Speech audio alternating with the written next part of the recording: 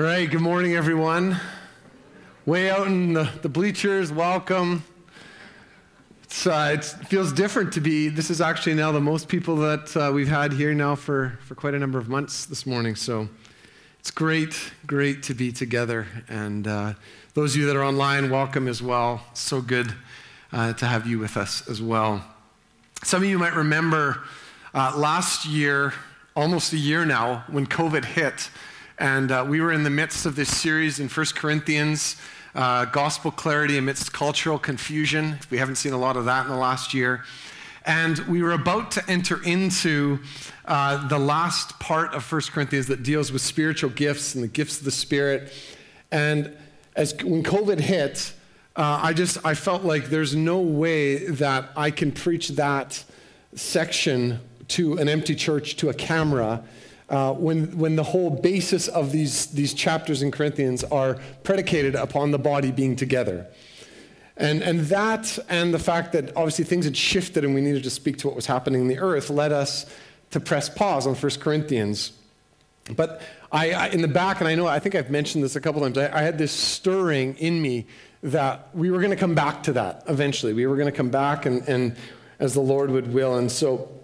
And then a couple weeks ago, Ron came and he preached on being led by the Spirit. And I know that there were some conversations and questions that came out of that about the gift of tongues and speaking in tongues and what do you do with that. And so I was thinking about that, praying about that. And I felt the Lord that week. He woke me up in the middle of the night and just instantly I had this clear and concise, like in the middle of being half asleep, almost like this download from the Lord of him saying, reminding me, Paul, you need to preach on 1 Corinthians. And I was like, oh yeah. And it was just, the way, I can't explain it otherwise, it was very clear, very concise in a moment. And then I shared it with Carlin, and he got back to me later that week, and he said, he says, funny, he says, the night before that, Tanya was praying about this, and she was praying that God would speak to us about what we should do with this, and that maybe that Paul would teach on that. And then he's like, and then the next day you messaged me this. And I was like, okay, this is really good. This is just the Lord working and moving. And this is how he speaks to us and confirms things amongst us. Now, further to that, at the beginning of this year, 2021, I just felt the Lord begin to stir in me the need to preach with a focus on the Holy Spirit. And I wasn't sure what that was going to look like at the time, but I felt like the Lord has been preparing us for this time. And so excited for these next 3 to 4 weeks, whatever it's going to be, might be 4. We're going to spend time in 1 Corinthians 1, 12 to 14, unpacking it and out of a desire to understand and desire the gifts of the Spirit. Because both of those things, the understanding of this and the desiring of it, are both talked about within these chapters. And so as a way to keep this at the forefront of our minds right now, and as a way of encouragement to all of us, great question to be asking ourselves, and it's by way of reminder. And I want to also say this to you, kids, teenagers. This is not, like, again, Ron said it a couple weeks ago, and we've said it over time. There's not a junior Holy Spirit. There is the Holy Spirit. And so he can speak to you the same way that he can speak to me. There's no difference in how the Holy Spirit can speak to us. And so I want to put this to you as well. Don't like zone out and say, this is just for the adults. It's not. And this is the question that to keep at the forefront right now of our minds. Do I want more of the Holy Spirit? Do I want more of God's presence in my life? Just leave that. I'm going to leave that with you. And maybe I'll come back to that over these next couple weeks, just asking us that question. Just keeping that in the back of our minds. Do I want more? All right, let's pray. Father, we are so grateful again for your word. We're so grateful for the opportunity to come and to learn and to understand what you're speaking to us through this incredible book that you've given us. We pray this morning as we get into this, Lord, that you would just be speaking to our hearts, opening our minds. Holy Spirit, we welcome you here. We welcome your presence amongst us. And we ask that you would be speaking to us and moving amongst us. And we pray this in the mighty, the powerful, and the everlasting name of Jesus. Amen. If you have your Bibles, open up 1 Corinthians 12. We're going to read just the first 3 verses to start. And the order today might be a little bit different than what you're anticipating. So I'm going to just say this at the beginning. I'm going to jump around a little bit here in 1 Corinthians 12, and we're going to come back to some of it actually next week. But I felt as we were getting into it and as I was preparing this week that the Lord had a certain way that he wanted us to go about this. So Paul says there, 1 Corinthians 12, "Now about spiritual gifts, brothers and sisters, I do not want you to be ignorant. You know that when you were pagans or unbelievers, somehow or other you were influenced and led astray to mute idols. Therefore I tell you that no one who is speaking by the Spirit of God says Jesus be cursed, and no one can say Jesus is Lord except by the Holy Spirit." All right. So the Corinthians knew, what we can gather here, the Corinthians knew the reality of spiritual forces. They knew about all the worship in temples that happened in Corinth, all the weird spiritual experiences that were the norm. But here's the thing, they were also experiencing the gifts of the Holy Spirit now amongst them. They actually, the way that Corinthians is laid out, Paul's responding to a bunch of questions that they had written to him. And so you see this with the letter where he says, "now concerning," and that sort of thing. And so that's what it seems like he's doing here, that they had written him about some questions about the Holy Spirit, the gifts, and what was happening amongst them. And so he says, now about these things. And so there is this, what Paul's doing here, and this is for us too, is there's an invitation here to understand.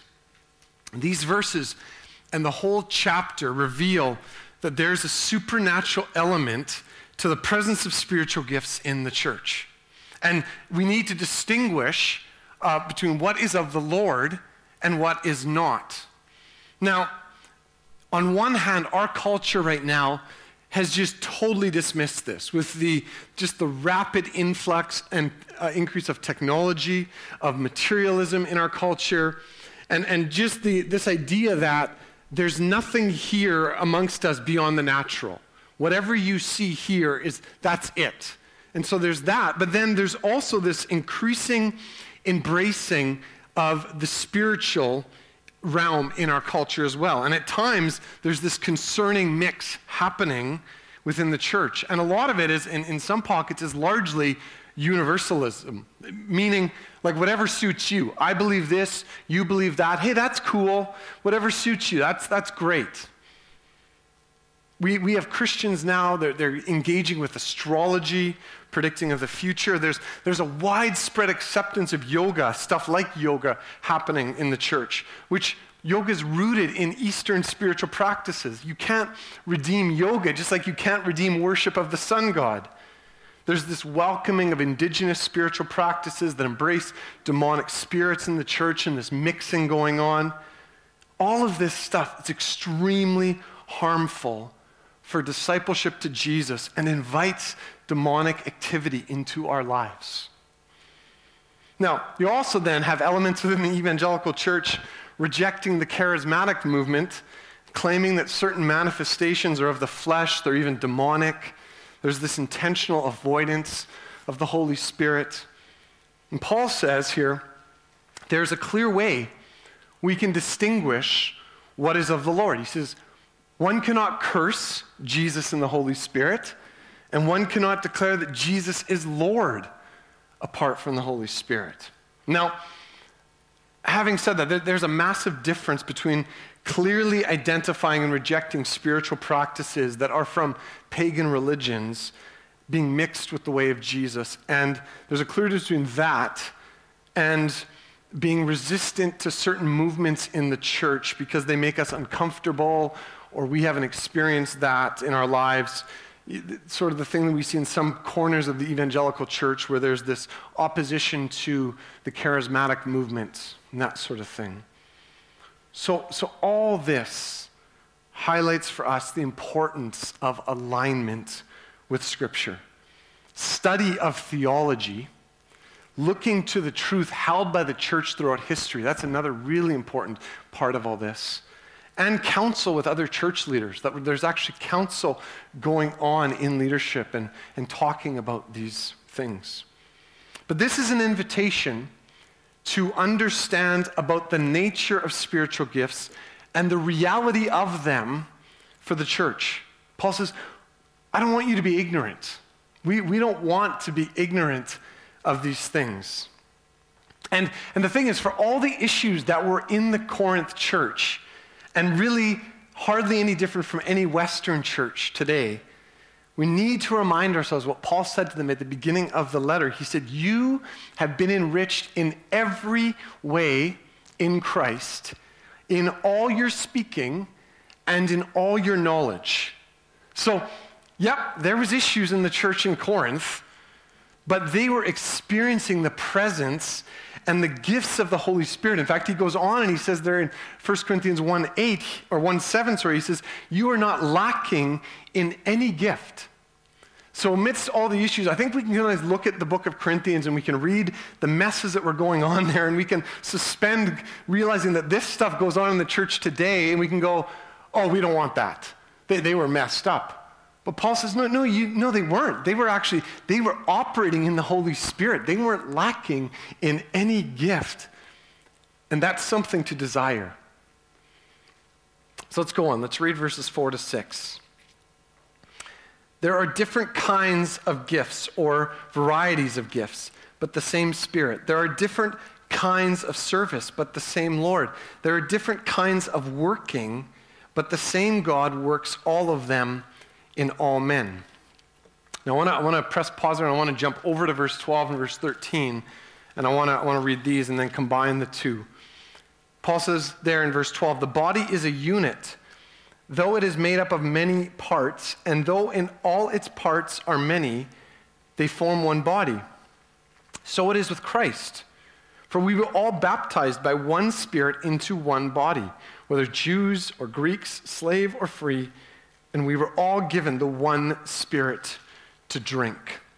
So he talks there in verses 4-6, and in verses 12 and 13, he talks about the same Spirit and the one Spirit. He wants to make it clear to them, there's one and the same Spirit. And so how do we understand this one and the same Spirit in the church? Because this raises questions, really big questions, about how we understand the work and the presence of the Holy Spirit in our lives. Because you have to, when you read this, you have to affirm that all followers of Jesus have the presence of the Holy Spirit in them, meaning that there's the indwelling Spirit in everyone. Now this gets into then the baptism of the Holy Spirit, or the second baptism, or second blessing, as some would call it in the evangelical charismatic circles. And it gets into, well, these are these first-class Christians and second-class Christians. You have the baptism of the Spirit. You do, they don't, sort of thing. And then you have those who, you really need to be baptized in the Spirit. You have people asking, like, have you been filled with the Spirit? Have you been filled? We can't read that out of this text, actually. But it's interesting, the Greek meaning of baptism there, it's profound because it means to be overwhelmed by or to be immersed in. And so I think this highlights our lack of searching or deeply even probing Scripture or theology. Because 1 John 4:3, it says, test the spirits. Acts 17 talks about how the Bereans examined the Scriptures. So there's this thing about being eager for the Lord, being eager for God, but not cynical. So what about the move of the Spirit? What about these refreshings? What about moves of God that we've seen in the charismatic movement, other moves of God in church history, the fresh fillings or the pouring out of the Spirit? How do we make sense of those things? And this church, LCF, was founded out of a desire for more of the Holy Spirit. In fact, we just recently found a letter, a document that was written way back when this church was founded about what the intent of this church was to be. It was so cool to see a handwritten letter. This is, and it came, the people who founded LCF, it came out of them experiencing more of the Holy Spirit, coming back to Lamerick and saying, we want more of the Holy Spirit. And so that led to sort of a house church, if you will, and then that led to this church. And so embracing, some of that meant embracing charismatic practices. We believe that that would be, and that is in alignment with Scripture. So how do we understand the move or the filling of the Holy Spirit? Because our desire is to be a church that embraces and invites the presence of the Holy Spirit. Because our conviction is that it leads to a deeper relationship with Jesus. It empowers us to live as disciples to the way of Jesus. It's all about God's glory in us and through us. It's the whole thing of what John Piper says. God is most glorified when we're most satisfied in him. Love that. We hold to that. We want that. And we need the Holy Spirit. We can't live to the way of Jesus without the filling of the Holy Spirit.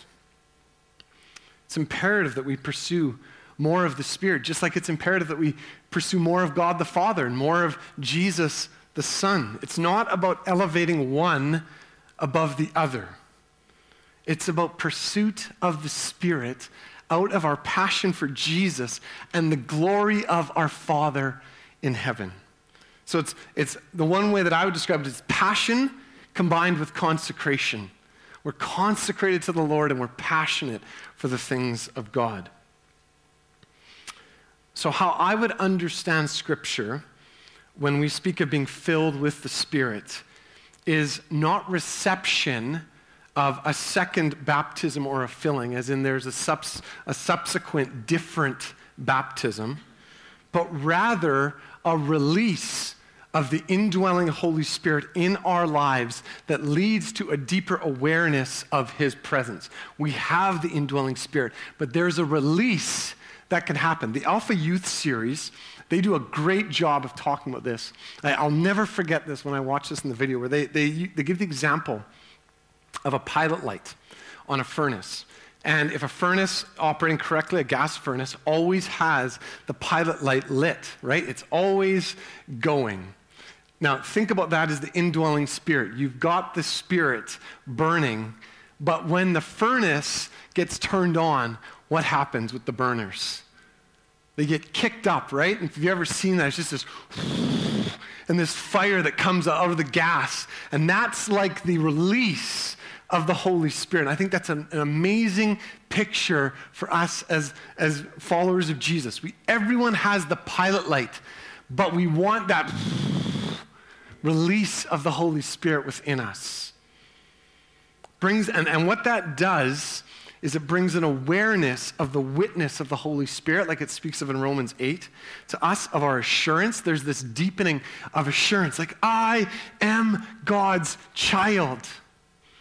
There's fellowship with the Holy Spirit that results. There's an increase of joy.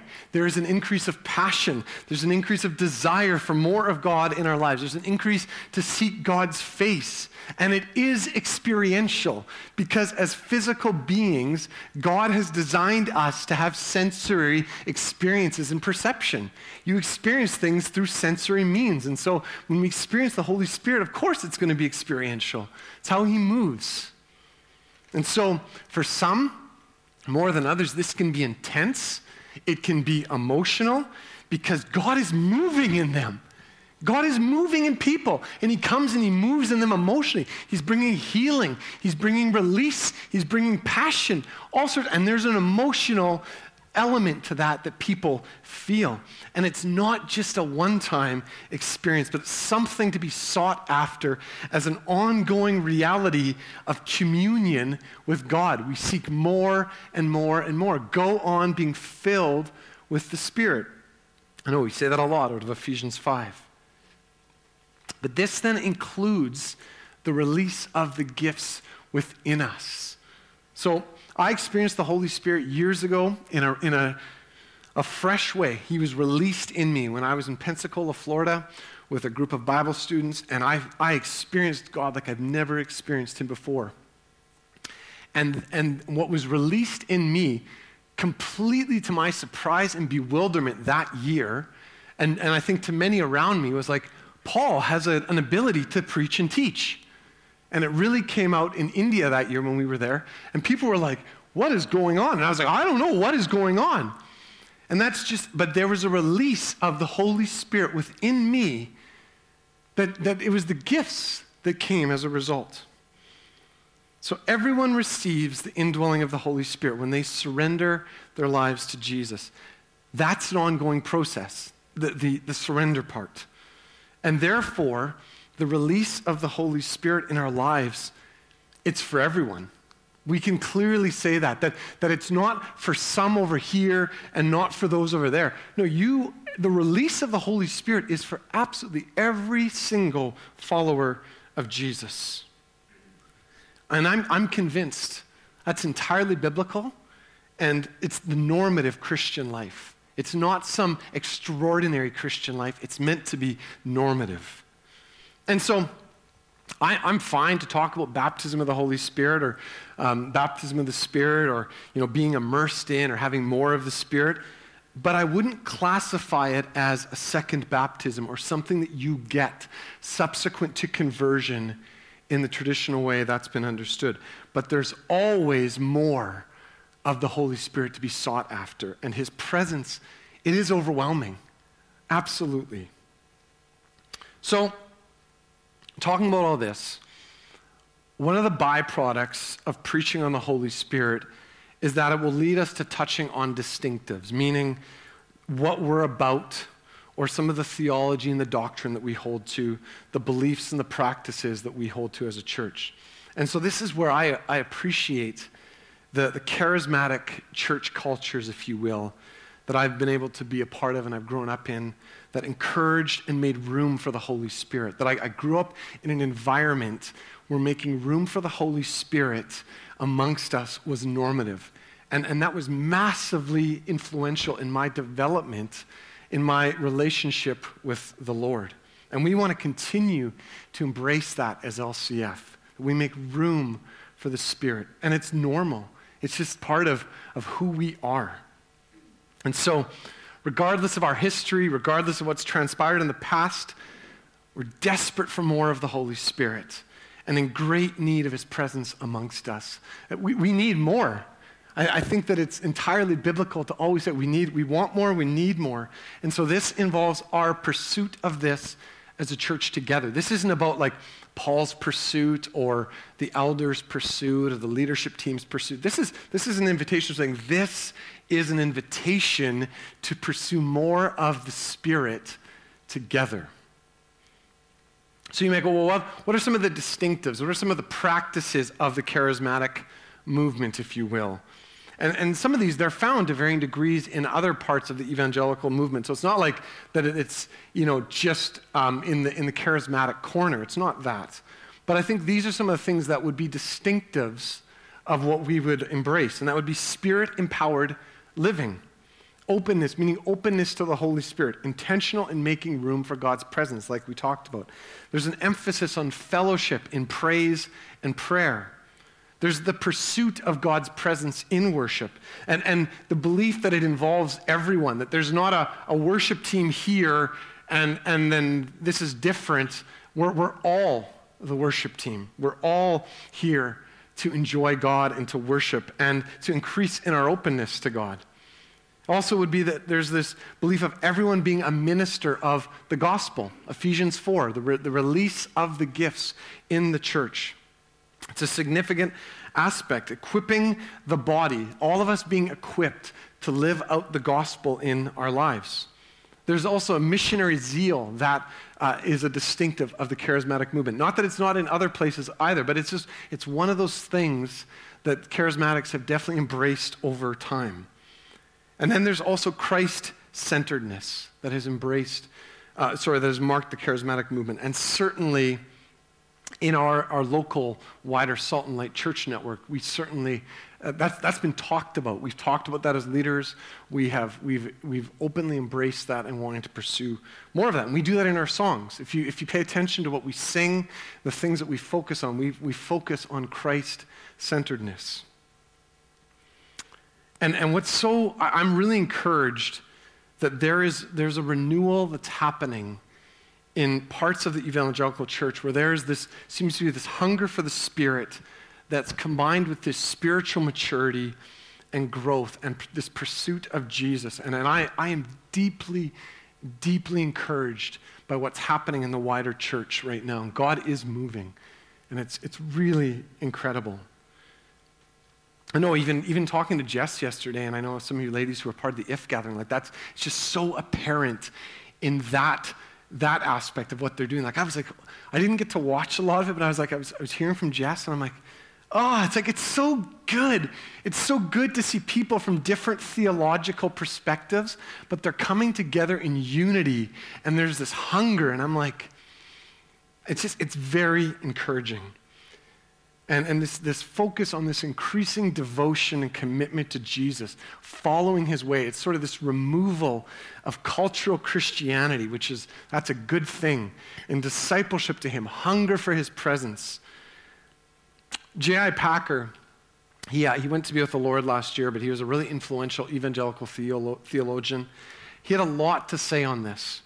And the interesting thing is he didn't label himself a charismatic, but he definitely had a hunger for more of the Holy Spirit in the church, and he wrote about it. And he spoke of the lack of energy and desire for the Holy Spirit in churches. He said it's painful to see. He said he asked if the church grasped the supernatural reality of the Holy Spirit life. And then he said this, he said, it's as if God is constantly flashing before us on huge billboards, remember the Holy Spirit. I would like to shout from the rooftops, Christians wake up, churches wake up, theologians wake up. We study and discuss God, Christ, body life, mission, Christian social involvement, and many other things. We pay lip service to the Holy Spirit throughout. Everyone does these days, but we are not yet taking him seriously in any of it. In this we need to change. I read that and I was like, amen. There's amen. Now, this is not about an unbalanced fixation on the Holy Spirit. Please don't take that from today. But an acceptance and an embracing of his place in the Godhead. The Holy Spirit is God. He's a person. He's not an it. He's not a force. He's someone that we are meant to pursue. But the realization also that how the Holy Spirit himself, his job, his purpose, his joy is to awaken us to more of God. That's what he wants to do. He wants to show us more of Jesus and awaken us to that. And so we want to embrace that. So, the verses that we read earlier, they bring up this picture of us being a body together there in verse 12, made up of many parts. We're gonna leave the focus of the gifts until next week, but want to look at what this means, what Paul says here. So jump over to verse 14, and we're going to read down to verse 27. Now, the body is not made up of one part, but of many. If the foot should say, because I am not a hand, I do not belong to the body, it would not for that reason cease to be part of the body. And if the ear should say, because I am not an eye, I do not belong to the body, it would not for that reason cease to be part of the body. If the whole body were an eye, where would the sense of hearing be? If the whole body were an ear, where would the sense of smell be? But in fact, God has arranged the parts of the body, every one of them, just as he wanted them to be. If they were all one part, where would the body be? As it is, there are many parts, but one body. The eye cannot say to the hand, I don't need you, and the head can't say to the feet, I don't need you. On the contrary, those parts of the body that seem to be weaker are indispensable. And the parts that we think are less honorable, we treat with special honor. And the parts that are unpresentable are treated with special modesty. while our presentable parts need no special treatment. But God has combined the members of the body and has given greater honor to the parts that lacked it, so that there should be no division in the body, but that its parts should have equal concern for each other. If one part suffers, every part suffers with it. If one part is honored, every part rejoices with us. Now you are the body of Christ, and each one of you is a part of it. So I want to talk about the presumption in this chapter that Paul has, the presumption of body life. Meaning we're meant to be a contributing part of the body together. Because we've lost this in large part in our culture. There are significant aspects of life in the church together in these verses that we choose to disregard. Commitment to the body was a massive challenge before COVID. And the challenge now after COVID has only gotten bigger because we're being conditioned to believe that watching church through a screen is sufficient for our discipleship to Jesus. That if we just sit and watch a screen and that's us as the body, that's sufficient for our discipleship. And that you don't find that here at all. Adding to that, our culture is infused with a rampant ideology of self, has been for decades. It's just been growing, this focus on self, the drive for self-actualization. That's Maslow's hierarchy of needs, which was just embraced and has been immersed in our culture, that the highest form of actualization in our lives is this, ourselves, and all about me. It's been woven into our Western ideology, like to the extent that I don't even have time to talk about that this morning, but it's woven into the fabric. And naturally, very naturally, our culture will drive you to worship of self. And that's absolutely debilitating for life in the body of Christ, as revealed here in these verses. We can't separate body life and commitment to others in the body from the gifts of the Spirit.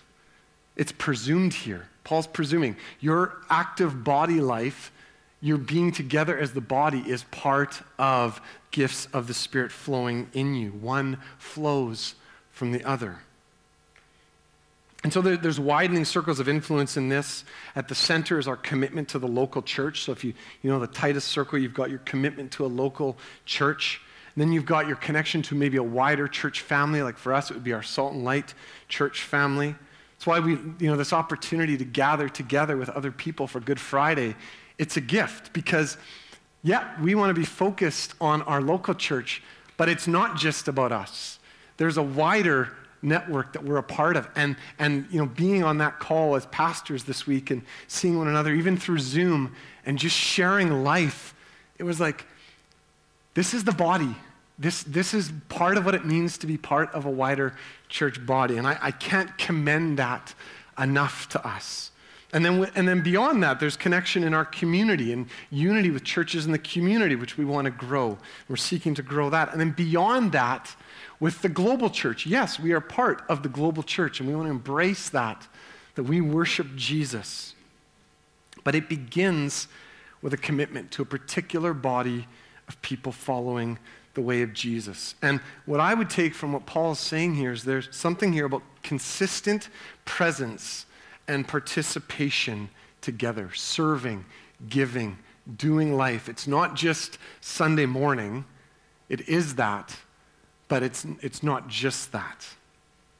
Now, we're different, and we don't lose our individuality, says that there, but we also embrace this profound truth, and I would say it's almost a mystery, that we have been brought into the family of God and are designed to be part of something beyond ourselves. We're not meant to go at it alone.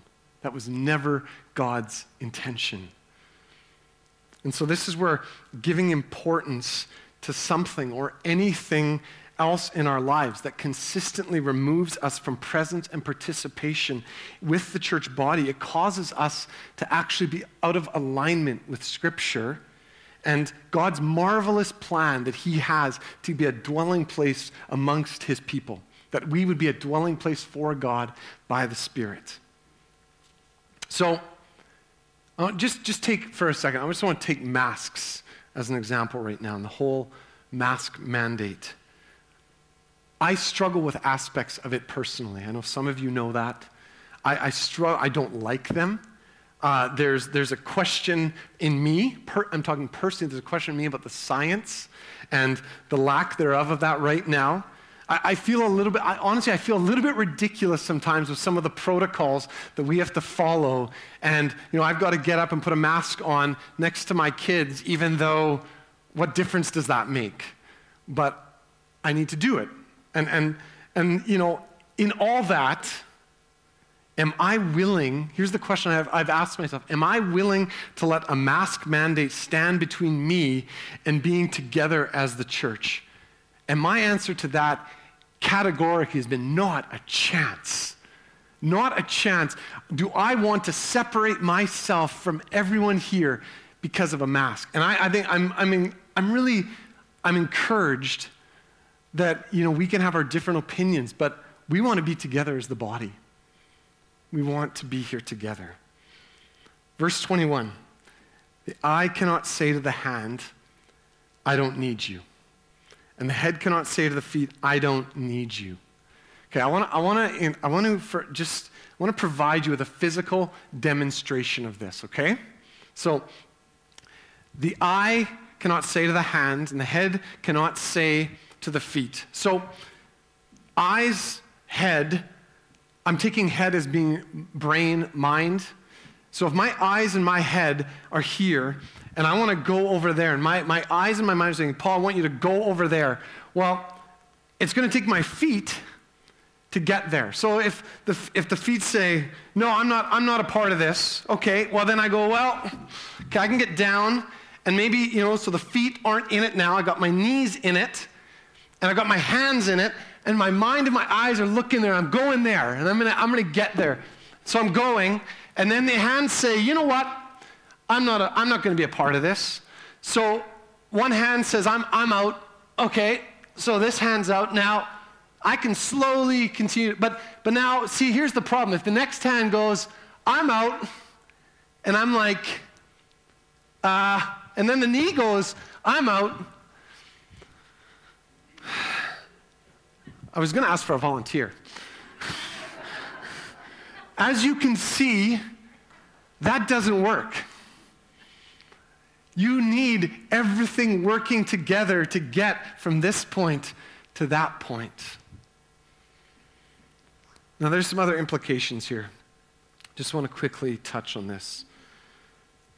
Division and disregard is incompatible in the body, just like it is in the physical body. And if you aren't sure about that, just think about how long you think you can ignore a toothache in your body or a septic toe. The picture of the body here also presupposes vulnerability. Relationship grows as we share with one another what we're suffering, what we're rejoicing in. And it presupposes you have to be vulnerable to share, because people can be like, well, no one cares. Have you shared that? Have you let people know? And it also puts the question before us, do we know one another well enough? So next week we're going to focus on the gifts of the Spirit spoken here in this chapter. We're going to go back. And then we'll also probably combine some stuff from chapter 14, because Paul, there's some things there that we need to work out. But I want to encourage us this week to spend time pondering the presence and release of the Holy Spirit in our lives. I want to encourage you to be praying for this in your life and in the church. Because you are individuals, yes, but you are members of the church as well. You're part of the body. And so praying for this in yourself and praying for this in the church. I'm going to be doing that this week. I want to also leave you with some questions to journal about if you want this, and to spend time contemplating this week. Number one, how have I thought of the Holy Spirit's presence and activity in my life up to this point? Are there attitudes that I need to repent of? 2, where am I at with desire for the presence of the Holy Spirit in my life? Where am I at with that? Am I fearful of more of the Holy Spirit in my life? And if so, why? How can I make myself more open to the presence of the Holy Spirit? And one way, right off the top, I would say, is spiritual practices, spiritual habits. Being in the Word, being in prayer, having silence and solitude is so crucial. Having maybe fasting as well at times is so important.